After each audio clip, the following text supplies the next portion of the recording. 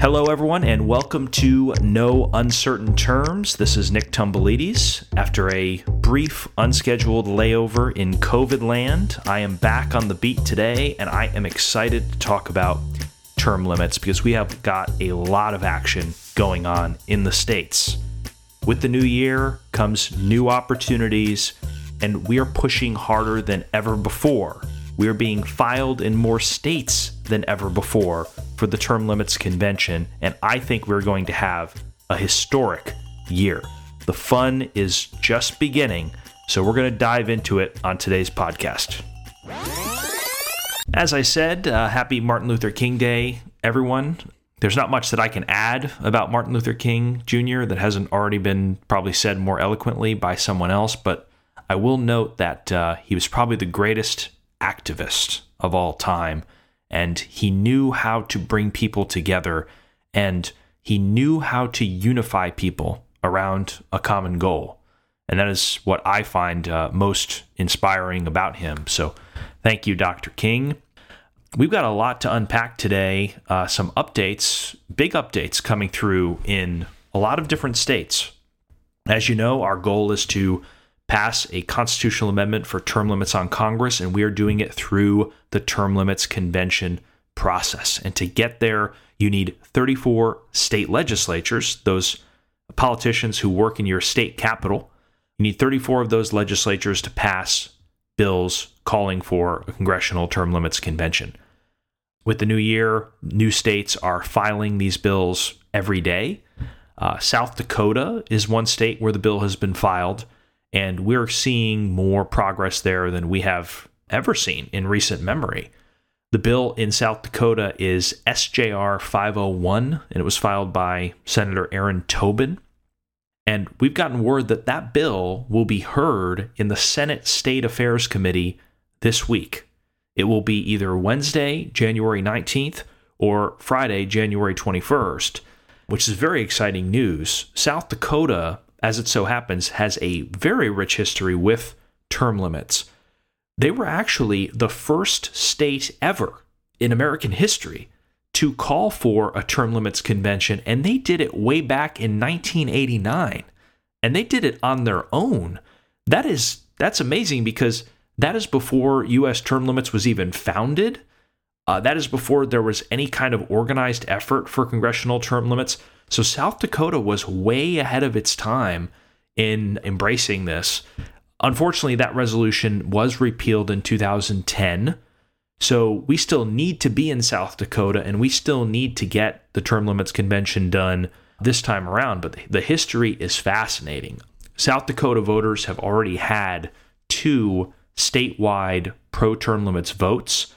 One passed by 27 points, and the other one passed by 35 points. That was back in 1992 and 2006.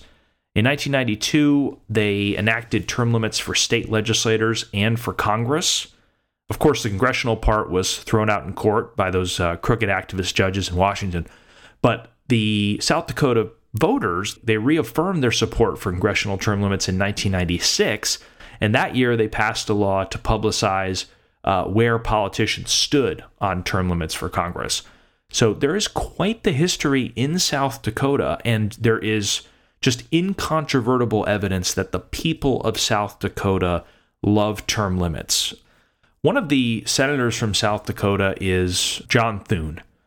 And there's been a lot of discussion about John Thune. I remember when I was a kid, I saw on TV that he beat Tom Daschle. He beat one of the most powerful senators. But that was a long time ago. That was like 2004. John Thune is now running for his 4th term.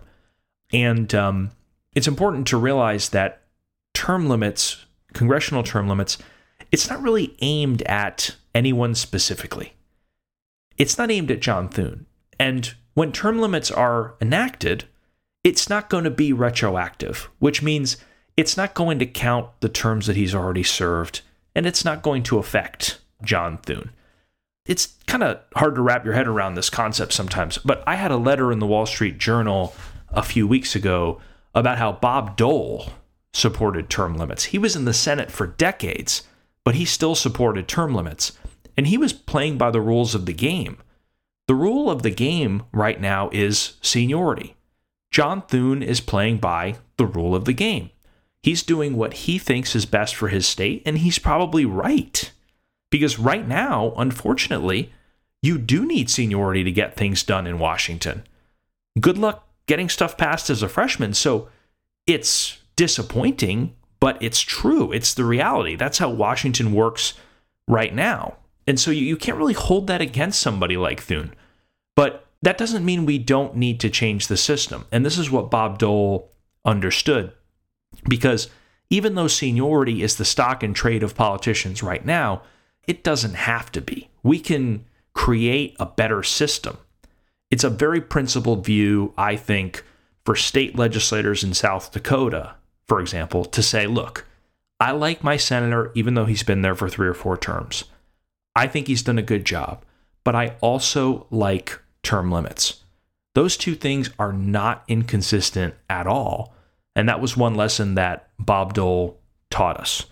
And so going into this committee hearing, it's going to be either Wednesday or Friday. We're very encouraged by the results that we've seen. And it should be a close vote. It should be a very competitive committee hearing. So we will be keeping tabs on that, and we will, of course, provide you all with an update as to the result of that committee hearing on our next podcast. Corruption.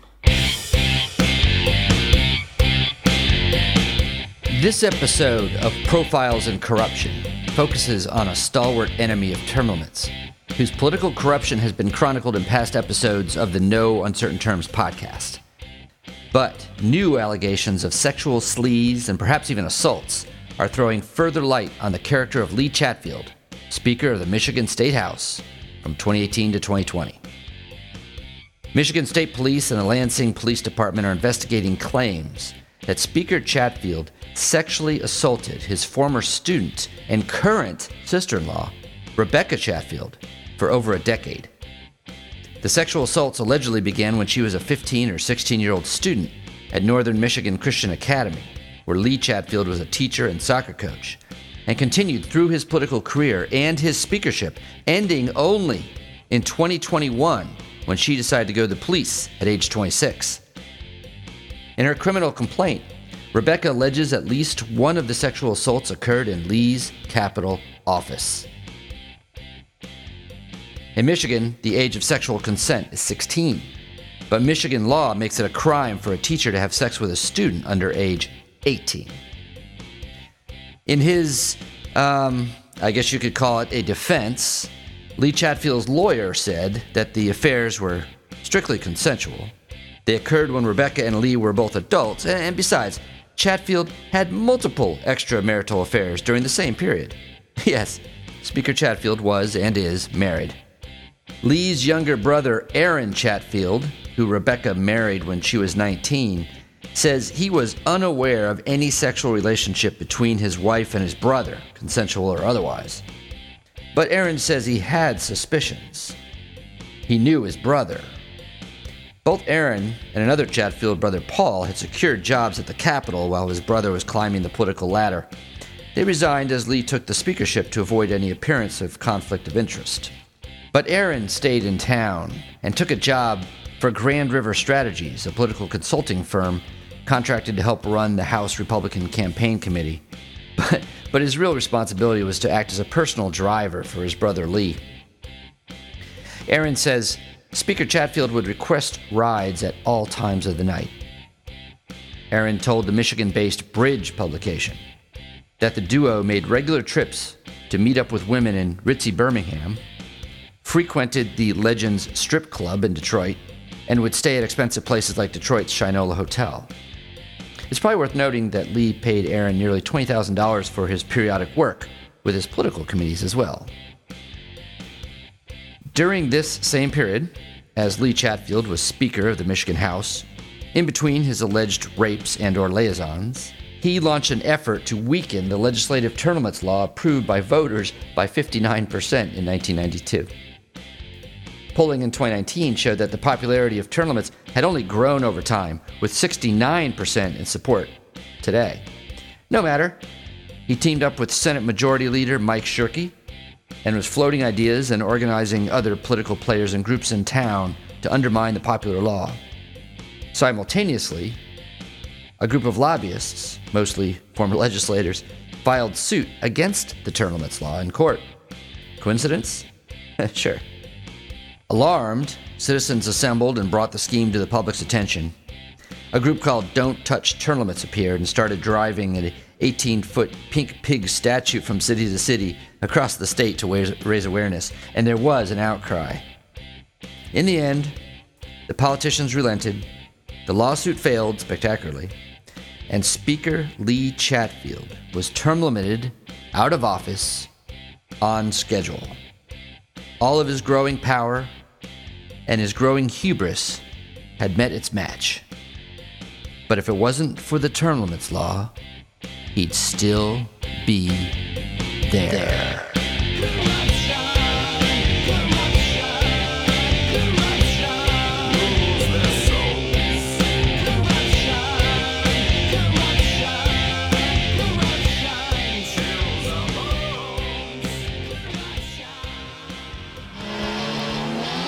Moving on to Indiana. In Indiana, the Term Limits Convention has been filed as House Joint Resolution 2, and it has been assigned to the Judiciary Committee in the House. This movement is spreading like wildfire in Indiana. We have seen 13 incumbent Indiana state legislators sign the U.S. Term Limits Convention pledge in just the last couple of weeks. That might be some kind of record for most pledges in the shortest amount of time. I don't know. So that will bring the total number of pledge signers in Indiana to 29 in the House and 10 in the Senate. It's very good numbers. In Indiana, our sponsors are Chris Jeter in the House and Travis Holdman in the Senate. We are waiting for a committee hearing date, but stay tuned because we should have that soon, and we expect the term limit convention to be moving forward in Indiana. In Georgia, the state Senate has passed the term limits convention every session. That includes this session. State Senate has already done its job, but it's the state House that we're waiting on, the lower chamber. And most of the time, they won't do anything with this. They usually don't hold hearings on it. But for the first time ever, the term limits convention is getting a hearing in the Georgia House. It will be held on January 25th, it will be held, and it will be heard in front of the Rules Committee of the House. So, Georgia, it looks like it's beginning to open up. From a political standpoint, think about this for a second. Georgia has become a very purple state in recent years. They have a Republican governor, but they also have 2 Democratic senators. And 1 year ago, they had 2 Republican senators. So it is a pendulum, and right now, the GOP controls both the state House and the state Senate and the governorship. So with the balance of power possibly shifting, what better way would there be for Republicans to earn support this year than by doing something on the most popular issue in the world? Term limits. Yes, I said the world, not just the United States, the world. Term limits is the most popular issue in the world. People are fighting for it in Central America and Africa and Asia and Europe. Term limits is everywhere. And congressional term limits is in the Republican Party platform. So this can be a rallying cry for Georgia Republicans this year. Hey, look what we did. We fought back against the Washington machine. It's good politics and it's good policy. So that hearing is on the 25th, and I'm not going to sugarcoat this. It's probably going to be hotly debated. The opponents, the people who don't like term limits and can admit it, as opposed to the people who don't like term limits but pretend they don't like the convention, they're going to be outspoken. And we need to fight fire with fire. This is going to be a close vote in that Rules Committee. We cannot take it for granted. If you live in any of the states that I mentioned, go to termlimits.com/takeaction. Even if you don't live in any of the states that I mentioned, you might live in another state where the bill has been filed or it's likely to be filed soon. I mean, we're getting filed in North Carolina, Pennsylvania, Tennessee, Kentucky, Wisconsin. Coming soon, Idaho, Arizona, Kansas. I saw like Howard Dean listing all these states. Nobody gets that reference. But go to termlimits.com/takeaction. There we have very simple email calls to action. You just click the Take Action button. And if you live in one of the states that I've mentioned, you can send an email to your state reps and your state senators encouraging them to get this done. So, as always, thank you for your support. Thanks for joining us for another episode of No Uncertain Terms. The Term Limits Convention bills are moving through the state legislatures. This could be a breakthrough year for the Term Limits movement. To check on the status of the Term Limits Convention resolution in your state, go to termlimits.com/takeaction. There, you will see if it has been introduced and where it stands in the committee process on its way to the floor vote. If there's action to take, you'll see a Take Action button by your state. Click it. This will give you the opportunity to send a message to the most relevant legislators, urging them to support the legislation. They have to know you're watching. That's termlimits.com/takeaction. If your state has already passed the Term Limits Convention resolution, or the bill's not been introduced in your state, you can still help. Please consider making a contribution to U.S. term limits.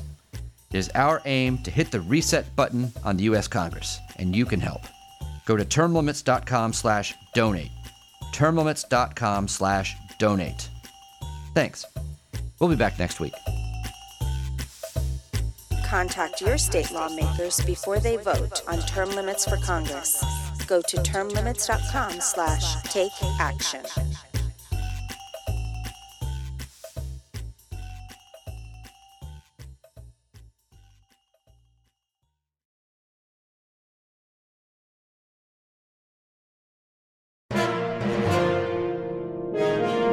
USTL.